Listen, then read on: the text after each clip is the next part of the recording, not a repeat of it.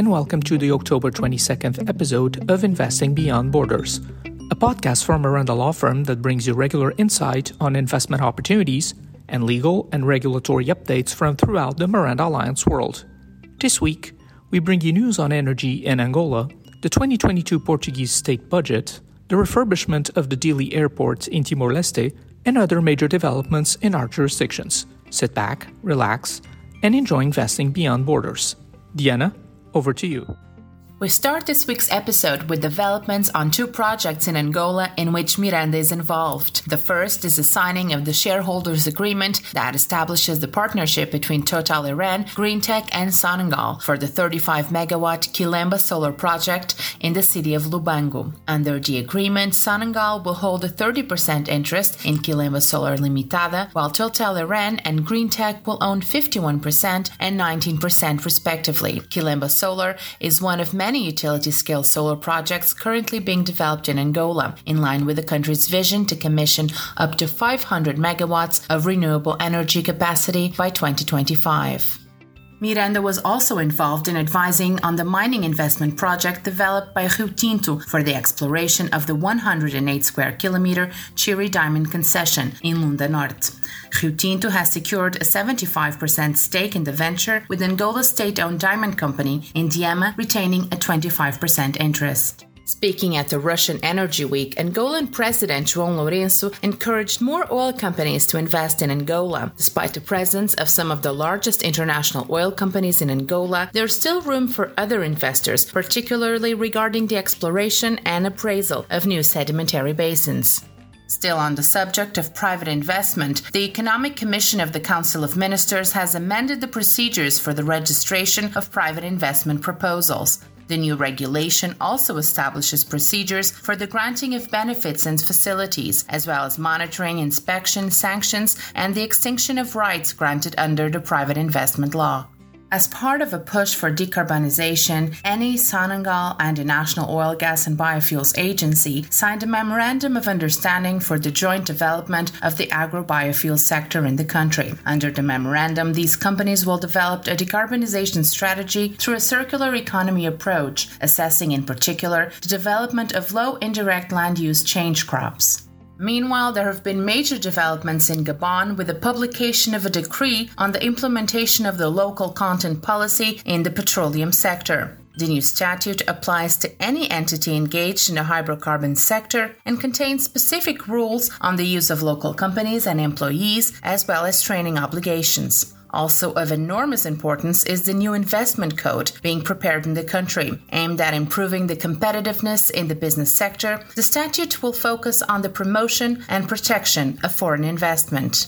Down in Mozambique, the government has shown its resolve to ward off the negative effects of the pandemic and other challenges affecting the economy by simplifying and reducing bureaucratic procedures and processes. Proof of the country's efforts is the progress made in the implementation of the action plan for the improvement of the business environment in the period 2019 to 2021.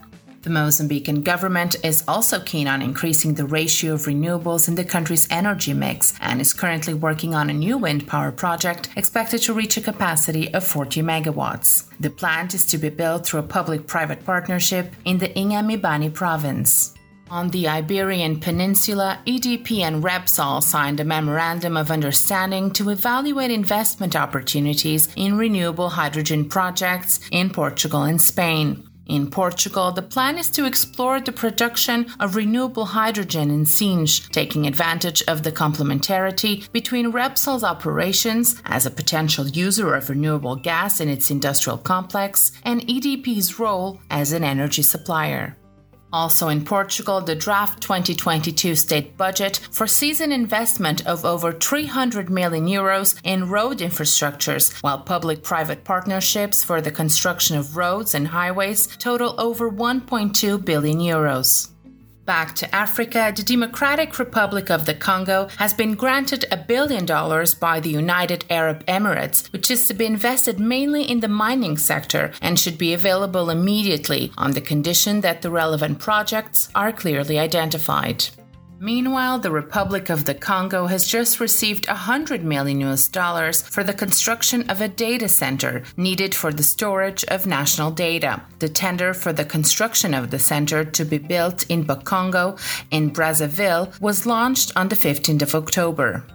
The government of the Republic of the Congo has expressed its wish to sell electricity in Central Africa and perhaps become the largest seller of electricity in the region. To this effect, the Minister of Energy and Hydraulics has stated the need to turn the focus away from oil and towards the construction of several hydroelectric dams. Dubai's international port operator DP World and Britain's development finance agency, the CDC Group, are jointly investing up to $1.72 billion in logistics infrastructures in Africa over the next several years. They will start by modernizing 3 ports operated by DP World in Egypt, Somalia, and Senegal.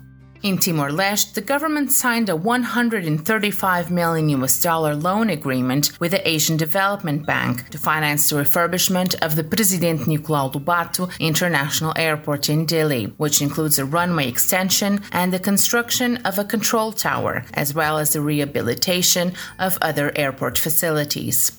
Also, as part of the airport's expansion and improvement project, Timor-Leste and Japan signed an exchange of notes regarding the $44 million donation for the construction of a new passenger terminal and a power supply station for the airport. This will allow Timor-Leste to meet international safety standards and ensure safer and more efficient air travel, which will improve air connectivity with neighboring countries in Asia and the Pacific. Ultimately, the project is expected to boost tourism and the overall economy, enabling Timor-Leste to diversify and bringing it one step closer to its accession to the Association of Southeast Asian Nations. We hope you enjoyed this episode of Investing Beyond Borders. We will be back with you in 2 weeks' time with more developments in the Miranda Alliance world. Please join us again then for more news from the 19 Miranda Alliance jurisdictions. If you have time, also drop by our website or LinkedIn page, where you will find more updates on our activity and legal developments of interest to our clients and followers. This podcast was brought to you by Miranda Law Firm and Miranda Alliance. You can find out more about our worldwide activities and assistance to investors at www.mirandalawfirm.com. This episode was presented by Diana Teodoro from our Lisbon office and Luis Miranda from the Houston office. Content was developed exclusively for Miranda by the Miranda Alliance podcast team. Technical support is provided by Catarina Moraes from our communications department. All content is subject to copyright and protected by law.